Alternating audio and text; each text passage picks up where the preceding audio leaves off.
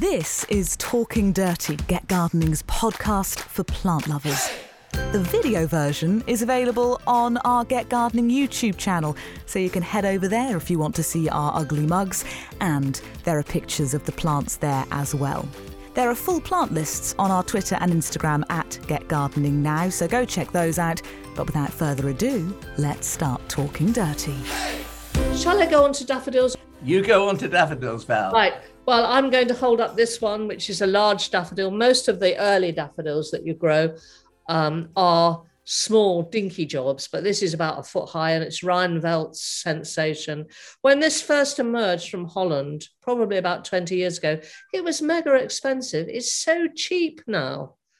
And it will flower in a good year at Christmas. It's a bit late this year because we've had so much dull weather, but that's always the earliest big daffodil in my garden. And I've got a couple of little daffodils. This is rather malformed, actually.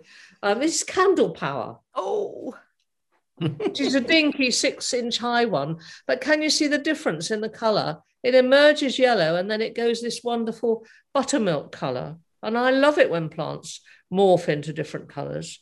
So I've got a lot of Candle Power in my garden on the sunny edges in front of the snowdrop so that they have something as they go over.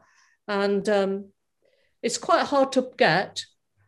Quality Daffodils, Ron Scamp's firm, now run by his son Adrian. Quality Daffodils do sell it. It's quite pricey, but once you've got it, you don't lose it. But I think if you go to Scamp's, it's not as expensive as it can be in some places. I think it's one of those bulbs where the price is quite far ranging. I think it's the same with all plants. There's certain nurseries that you just don't go onto their website. You don't go onto their website. I'm not going to say who they are, by the way. But I have Yorkshire genes. I was looking up Candle Power the other day, and was it named after the 70s blackouts? Or named during them? I don't know whether it was or not. I don't know where it came from, but I saw it in somebody's garden. I've got another little darling, which is called Navarre, Navare, which is named after a place in Spain, a region of Spain, I think. And a lot of these early daffodils are Spanish. And, they've given rise, they're the backbone behind all our miniature daffodils, because Alec Gray crossed these Spanish daffodils and species, collected all he could, crossed them with his cut flower tall varieties, and managed to produce all this stuff like Tate and Jumbly, which were no good for cutting, but bless you, Alec Gray. And then I grew Cyclaminius, even despite my soil. A lot of people say this is an acid soil lover, and I don't have a lot of it, but it does come up year after year, which I can't say about the hoop daffodils in my garden. They don't return very often. But I've got a lot of little miniature daffodils scattered about with their, there'll be loads of daffodils later. I'm looking forward to getting you back when there are even more daffodils to talk about. That's a really lovely show for February. Yes. Well, I've got some shrubby things here. Obviously, I'm very cold and exposed in my garden. And, the wind whistles through and the heavy rain falls. It's not called cold aston for nothing. And a lot of my winter shrubs, this is winter sweet, get shriveled up in the wind and the rain. So they might have a glorious few days. But I grow 12 different witch hazels far too close together. And this is one called Aurora. And, the flowers are small this year because we had quite a dry summer. And John Massey waters his copiously in the summer and gets much bigger flowers. But I don't put water on the garden at all because I'm a green person and I don't like to. I do water containers. But these have been through Storm Eunice, Franklin, and actually our worst day was in the middle, our windiest day. A shed actually landed in the field by the sheep and somebody came and collected it. We don't know whose shed it was, but this is Aurora. And if we could do smelly vision, this one smells of freesias. Although it's a butterscotch colour, it smells of freesias, and it's just as scented as the acrid yellow pallida. So I grow a lot of witch hazels for the simple reason that they will survive the awful weather of Cold Aston. And Daphnes are pretty good as well, but I'm not picking my Daphnes. I've got Cursor, which is a very good small cherry, just about to throw some flower as well. And then I have this, and I expect Alan knows this, Ribes laurifolium. Yeah. That needs a very sheltered position. It's very lax. It's not a beautiful thing, particularly to look at in the garden, but it flowers from about January onwards. And when the flowers first come out, they're quite limey green. It's a lovely thing to pick. I haven't picked many winter flowers because I haven't had many visitors, because COVID is keeping everybody battened down fairly still. So I often have people who come in January when there's nothing much going on, and they think, oh, I'll go and have a cup of tea at Val's and see if Joe's made some of his nice scones, and I'll pick a little winter posy, and it's great for that. I think I'm done. I'm showed and held out.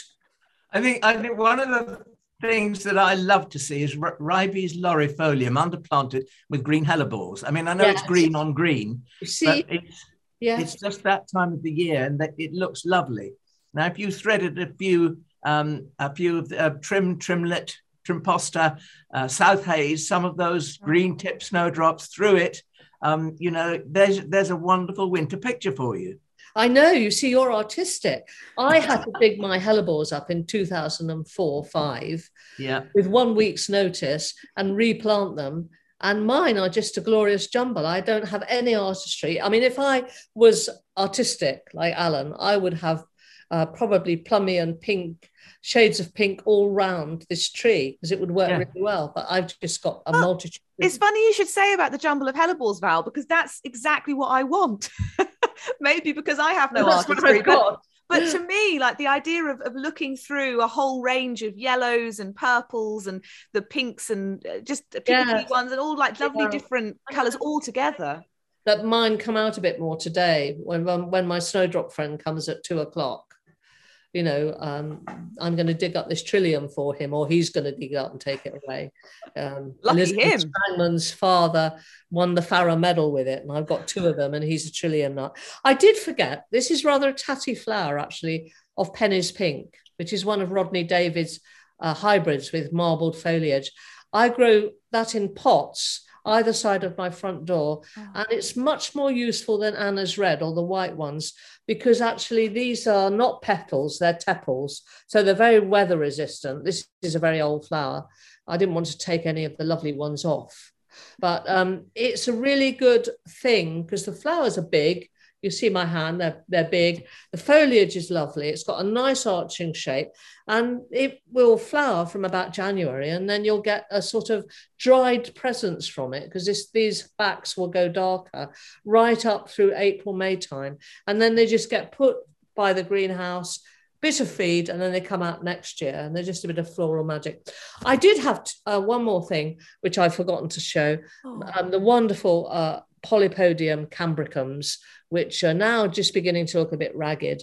But in midwinter, these are like little Christmas trees on the ground. And because they're polypodies, many-footed, they spread into quite big clumps. The best one is Richard Case, Kayse, collected from a very nasty outcrop somewhere, I think in the Bristol area. I don't know whether, I have to look that up, but it's still there because nobody can get to it, which is good news.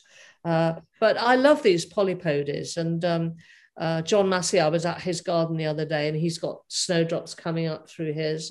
And the great late Christopher Lloyd used to grow Dryopteris, which are cut back at Christmas time and form these brown knuckles. And then the snowdrops come up around the brown knuckles, and then the fiddles, fiddle-neck croziers come out in April with the bluebells and hide the snowdrop foliage. I'm shut now. That's a good tip, though, isn't it? For a shady area in your garden, or a north-facing area in your garden, because you have your snowdrops early, and then later you have the croziers unfurling of your ferns, and you've got interest there for the rest of the year. I mean, it is stunning. All you need is a few white variegated hostas to accompany them, perhaps, and then you've got a picture. I don't grow hostas. I'm very anti-hosta. Why? I just don't like them. Oh, good. No, good. I think it's rather interesting when we have a person knowledgeable as you. I think if I had 32 acres, envy, I would find room for. I just got a third of an acre, and a third of that is fruit and vegetables, because the best beloved would kill me. And if I put snowdrops up there, it would be in the Daily Mail, pitchfork through woman.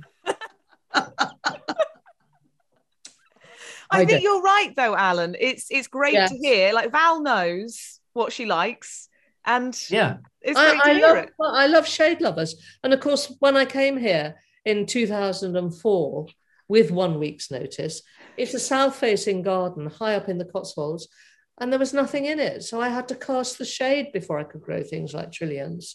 But I do love my shade-loving plants, and I love my witch hazels. So I sort of got there, but not in an artistic way, Alan. Well, not everything that I do is artistic, Val. I mean, I was going through the winter garden the other day, and I mean, that's where I'm putting lots of the new snowdrops that I actually get nowadays, because we've now got just the right amount of shade. Yeah, we've got lots of deciduous plants in there, like various birches and things, and because you let the light in the winter, and in the summer there's light shade. Yeah, and I was thrilled the other day just walking through to find a group of hepaticas. Oh, yes, John. Your friend John Massey, I mean, he spends the greater part of his day, I think, watering his collection of hepaticas. He does, and he's in the middle of writing a book about them, which is nearing completion. Right. And it's going to be fabulous. I've looked at through it with him and read the first paragraphs. It's going to be wonderful, his new hepatica book. So we've all got to buy that. Well, we have got to buy it, but I mean, I was interested to see that some hepaticas on his site are actually £100 each.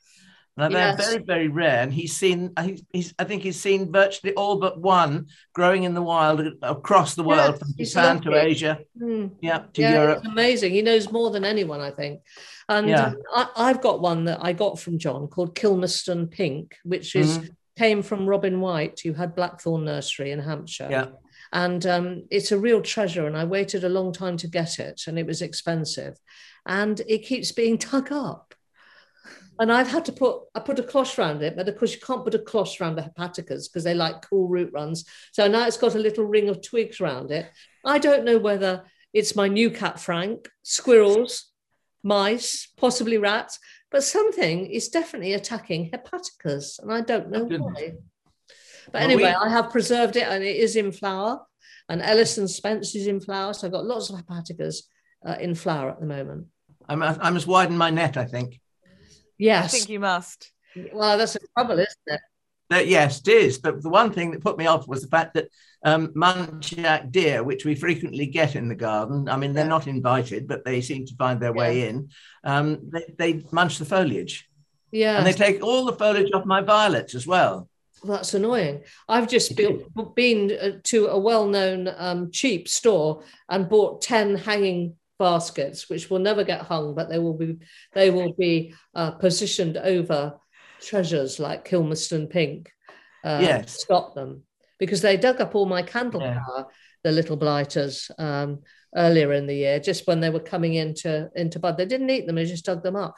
And I put a lot of leaf litter in, and I wonder whether they've buried walnuts or something. Anyway, I don't know whether it's squirrels or what, but real problem. But a lot of the really expensive hepaticas can't be grown in a garden anyway. So the cheaper ones are the best ones, a bit like snowdrops. They're expensive unless you know it's good. They're more reliable, I think. Yeah. So as someone who doesn't have any hepaticas but has coveted many, but I do find myself, looking at one and then looking up its price and being terrified. So which ones should us normal mere mortals be looking for, Val? Harvington Beauty is a lovely blue, and it was named by Hugh Nunn, who raised the Harvington strain of hellebores. He found it in a derelict garden. An old lady died in the village of Harvington. It's near Evesham. It's confusing because there's two Harvingtons in them. And he was living there. And he got into hellebores because his next door neighbour was Elizabeth Ballard, who was Helen Ballard's daughter. But he spotted this hepatica and thought it was lovely, and it was in other gardens. And then the bungalow was sold and the diggers were going in, and he went and got some and potted it up and named it Harvington Beauty. And we think it's a select form of Transylvanica now. It was listed as a media, but actually John thinks it's Transylvanica. Transylvanica, ordinary Transylvanica is good. Ordinary Nobilis is good. You don't have to go expensive for hepaticas.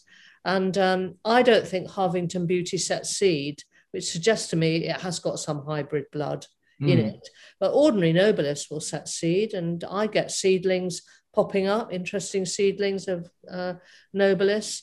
Thing you've got to do is make sure they don't get hot in the summer. So you put them on the cooler side of a shrub rather than the sunnier side. But then you can put something lovely on the sunnier side, like a little daff or something. We're very lucky to have gardens, aren't we? All of us. And we're very lucky to have you to inspire us. I get very excited at this time of year because everything is possible and I haven't made 1,000 million mistakes yet and ruined everything. So it's a really lovely point in the year. Well, mistakes are what make you learn. Well, that is true. That is very true. Don't be ashamed of a mistake. And every year, my New Year's resolution is to be less critical, because I think if you, much like with ourselves, you look back at previous years and you generally think none of the disasters were as bad as you thought they were. And actually, you weren't focusing on the things that had worked. So every year I mean to do more of that, but then I focus on the failures. The glass half full approach to gardening, because it swings and roundabouts. Nothing works every year, does it? You know? No, it doesn't.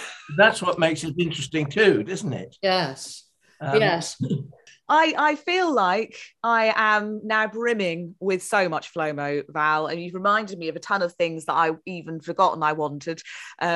So I suppose we should move on to the FLOMO part of the podcast. If you are joining us for the first time, this is a feeling I'm sure you're familiar with, that flower, that plant that is giving you a fear of missing out. It might even be something you've grown before, but it's died, or maybe it's something fabulous and new that you would like to add to your garden. Mine actually came from Snowdrop Day, and it isn't a snowdrop, but there were lots of those as well. But let's not go down that route. We'd be here for about 4 hours or more. So I saw it for sale on Joe's Monk Silver nursery table, but then I saw it in your garden, Alan, and it's a little Leucojum vernum called Green Lantern. Yeah. Which I then saw on the Picton Garden Instagram yesterday, which reminded me how wonderful it was and how it stole my heart on Snowdrop Day. And it is a lovely thing. You both nodded, so obviously you agree. Yes, I grow it. It's not in a good place. Leucojums like quite damp soil. And one of the things I've got on my to-do list is when it starts to fade and die down, to dig it up and give it more of a chance in a cooler spot, because it's quite near the house and it gets too much of a bake. I got another one called Janus, which is good, which flowers earlier, which also came from Joe Sharman. Yes, lovely thing. Yeah, I've got it on the list. It was quite pricey, which is why I don't own it. I mean, not pricey in the scheme of like the hepaticas, but send me an email. Keep sending me emails, and when I split mine up, I'll send you a bulb. It might be a niggardly bulb, but because it's been stressed. And it's actually full of shoots, but no flower at the moment.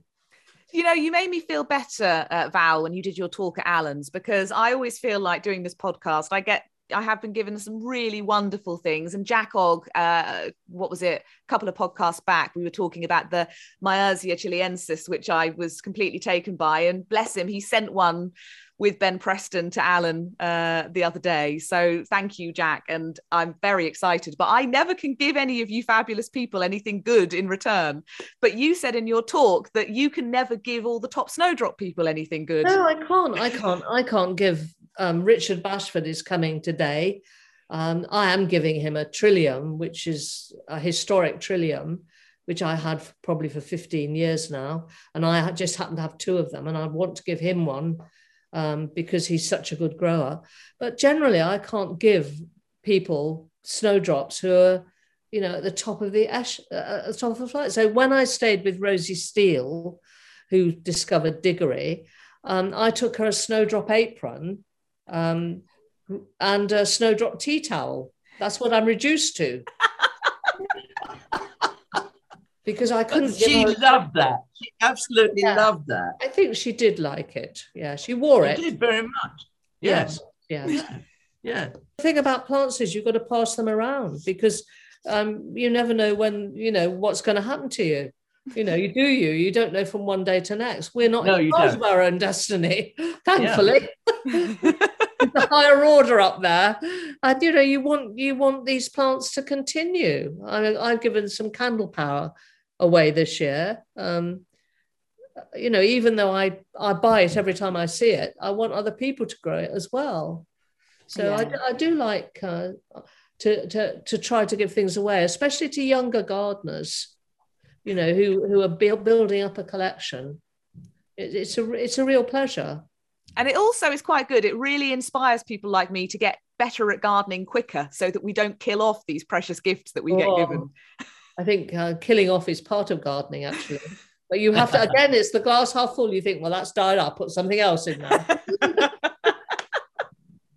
Well, that's very exciting. Green Lantern was a very fervent FLOMO when I saw it on Snowdrop Day. Val, what's your FLOMO? I think I might know where you're going to go with your FLOMO. Well, I think you probably do, because it is a snowdrop, and it is that expensive snowdrop.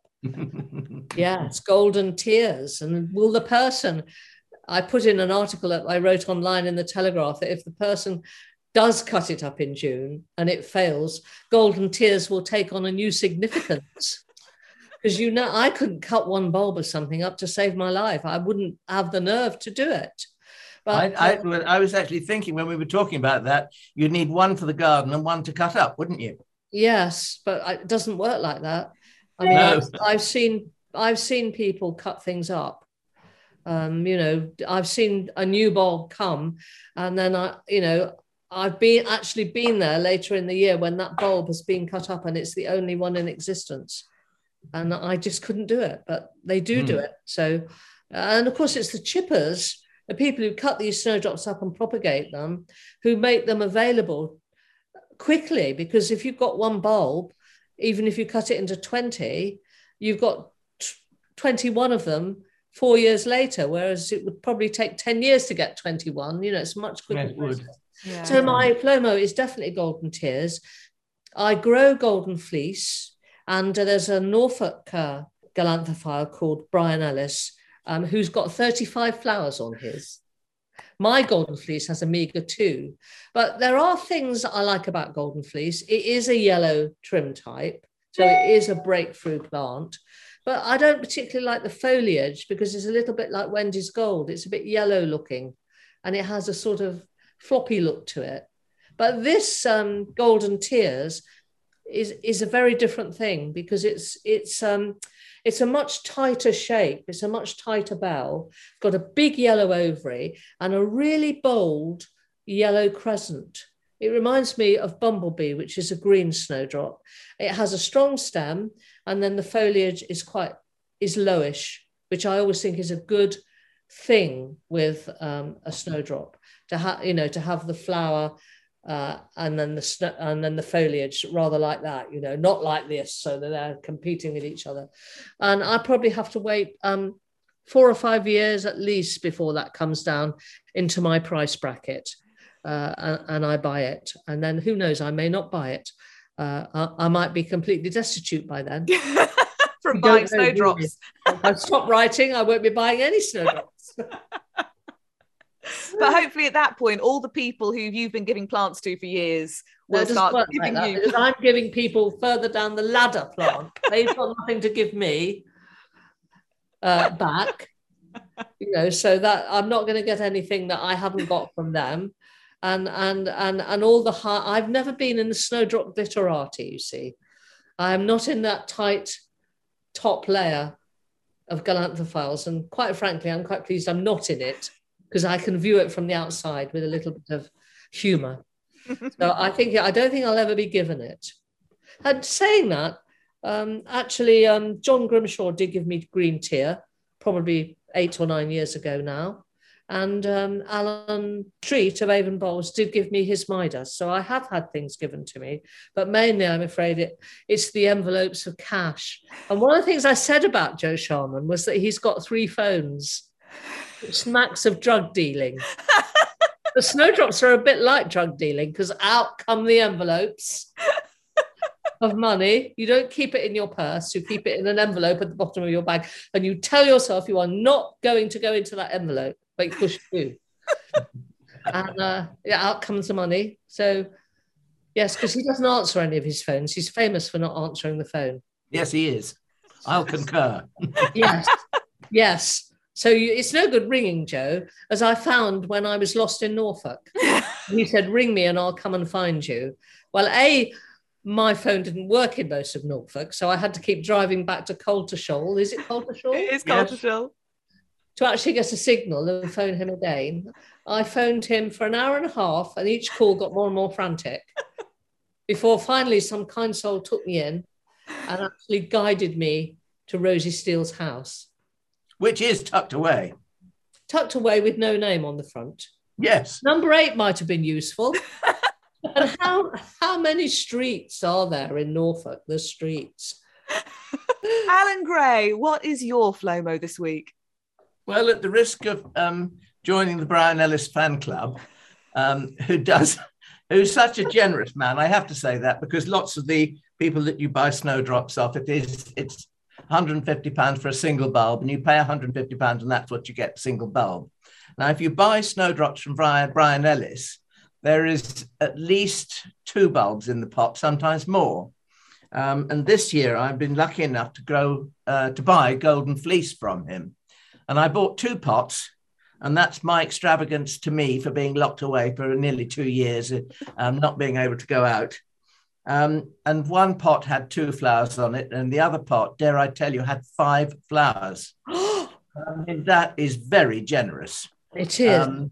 And you think of the cost of the single bulb. And I said to him, Brian, you're very generous when we buy snowdrops from you, because there's never just a single bulb. And he said, well, there is sometimes. And I said, but, my Golden Fleece has got 5 flowers on it. And he said, well, they're only bulbs at the end of the day, aren't they? Yes. And I just thought, yeah, what a lovely nature. Yes. So I've satisfied myself, and I have got Golden Fleece. I agree with everything that you say, Val. The other thing that I don't like it, you'd said the foliage is slightly yellowish. I agree with that. I don't like the fact that it appears to be quite diminutive at the moment. Yeah, I don't mind the small ones, actually. No. I think when you get a clump of a small one, I think it's lovely. You're judging. You imagine that with 35 flowers like Brian's has got. Yes. And mine is still in its water lily pot. And I have a system where if I get an expensive bulb, I put it in a water lily square pot, because I've got a cat that scratches them up. Yeah. And that just stops it. And then I put a coloured label in it when I think it needs splitting up. So I bought some coloured labels, and one of the jobs after the podcast is to go and stick coloured labels in water lily pots that need to come up. And that's one of them. And then it will probably spread. I won't do it until the summer. No. But at least I put a label in it, a coloured red label. I've got some chance of remembering to do it. Exactly. And you can do it in the summer when they're dormant. Yeah. Carrying on with the Galanthus theme, 2 of my FLOMOs are, and one I'm trying to buy at the moment is a snowdrop with a yellow ovary. It's quite a strong grower. It stands up very well. It's called Treasure Island. Yes. And I saw that at John Morley's, and I liked it very much. I was immediately drawn to it. The thing was that Graham, my other half, was actually drawn to it, and he's not a snowdrop person at all. And he said, what's that? It's a very good yellow. I've got 4 flowers on mine. So I'm trying to get that. The other snowdrop that has taken my fancy, and I've just said to you that I don't like little ones, but I did like this, and it is Gracilis, and I haven't seen it before. And at Rosie Steele, she had it growing in some gravel at the base of one of her stone troughs. Yes. And it's got the curly foliage, hasn't it? Yes, it's lovely little curly foliage. Yes. The foliage, the flowers are nothing to write home about. They're not striking in any way, but it was just the habit of the plant.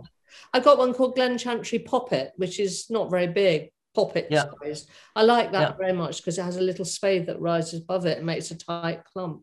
And I've just ordered one from John Morley, although I haven't heard whether I've actually got one yet, called Papageno, which is a small, short version of green tear, and it has very small bulbs. And I absolutely, would die for Papageno.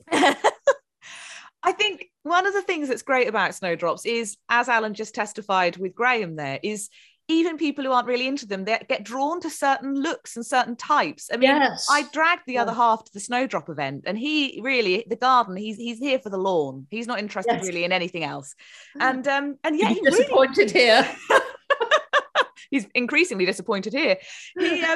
He got really into sort of looking at them all, and in the end, ended up choosing out Little Dorrit as one of his favourites. Yes, because he Dorrit. obviously likes the little ones. And I've got Bambino and Cherub. They're short ones as well.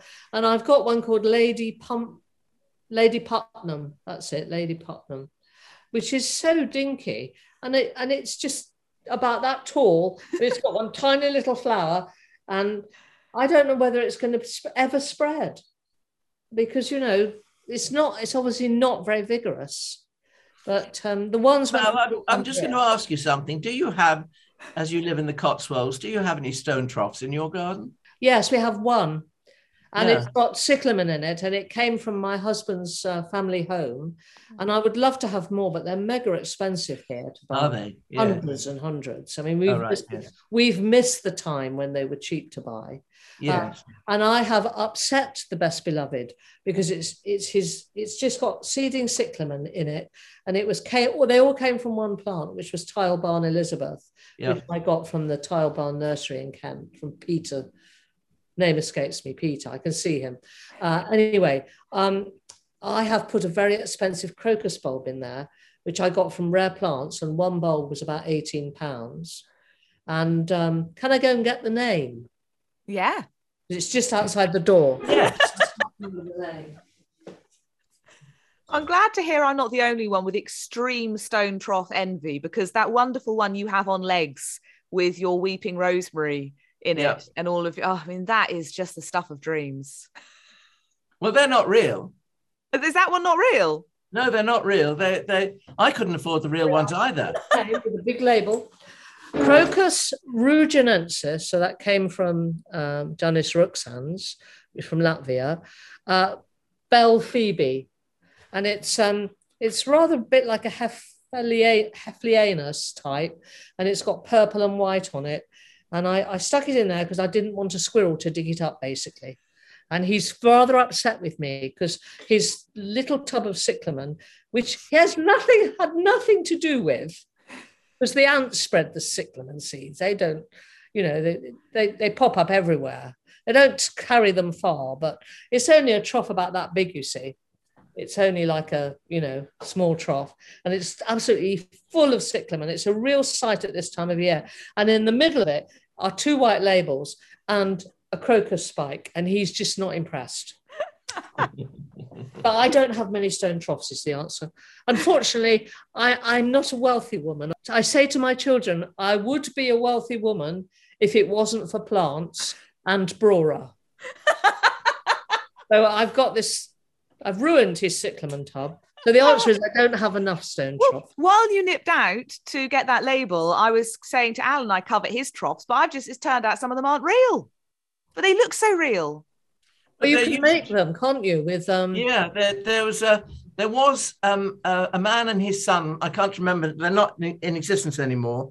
And they had a series of designs, and it's reconstituted stone. Yes. But they're molded to look like a natural one. I mean, they were about £700 or £800 each, I have to say. But even so, I mean, shall we say the others were much more? If you get a big stone trough, you'll pay hundreds and hundreds for it. And then you're going to give yourself a hernia moving it. You'll pay $5,000 for a big one. Yes, I haven't got that sort of money. Neither have I. I certainly haven't. I was a brown owl and a school teacher.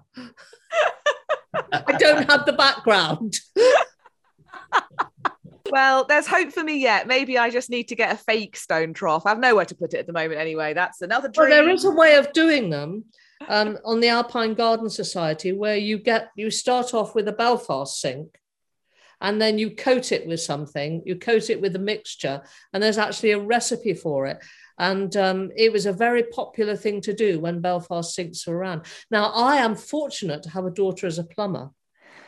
And in my time, I have had a lot of Belfast Sink, but I actually left them at my old house because I only had a week to move. And I went for the plants rather than the Belfast Sinks, but you could make your own. Yeah, and actually, I never really paid attention to how much money they are, but Belfast Sinks turn up in reclamation yards all the time, and there must be, cheaper ones. Yeah, so. I mean, you start with the Belfast Sink, and then there's some sort of recipe that you smear it over with, and they do seem to sort of last for quite a long time. We need to go and find. I was just going to say, there's something else that you can use, which is not as much cheaper than a Belfast Sink. And that is those kind of polystyrene cases that you... Yes, fish cases. Your greengrocer grocer will have lettuce in or something like that. I mean, they're very useful for storing dahlias in. Yeah, exactly. Insulated. Yes. And what you do is you cover them with some chicken wire, which helps to make the form more sturdy. And then you slap your stuff on, your mixture on. And I would just advise people when they're doing it to turn it upside down and do the bottom first. That's a good tip. Then you can turn it the right way up when it's dry and you can do the artistic bit. Yeah. Do you know, I think I might need to do some more research on this. If people watch this but don't follow our social media, you might not know we've just launched a newsletter, which is going to be approximately monthly, but it's to sort of put little articles in, updates from Alvin and East Ruston, and little kind of... While we're on the subject of things like that, there's a new book which has come out with Pimpernel Press on crevice gardening. Oh, yes. Well, so sounds nice. I mean, that's becoming quite popular again, making these, putting slates and stones vertically at an angle and then planting up the crevices. I couldn't do it. A bit like ironing, really, isn't it? A bit too fastidious. I tell you who does some very interesting troughs like that, and that is Darcy and Everest. Yes. And they make sort of like rivers of flint and various other stones, and they plant them up, and they just look so lovely. They had them at the Chelsea Flower Show. Do you remember? Yeah, it was wonderful. Yes. I will link to the podcast we did with Darcy and Everest, where you can kind of hear a bit more about that and some of their wonderful plants. Joe Elliott's nursery, he was a big alpine man. He was Clarence's son.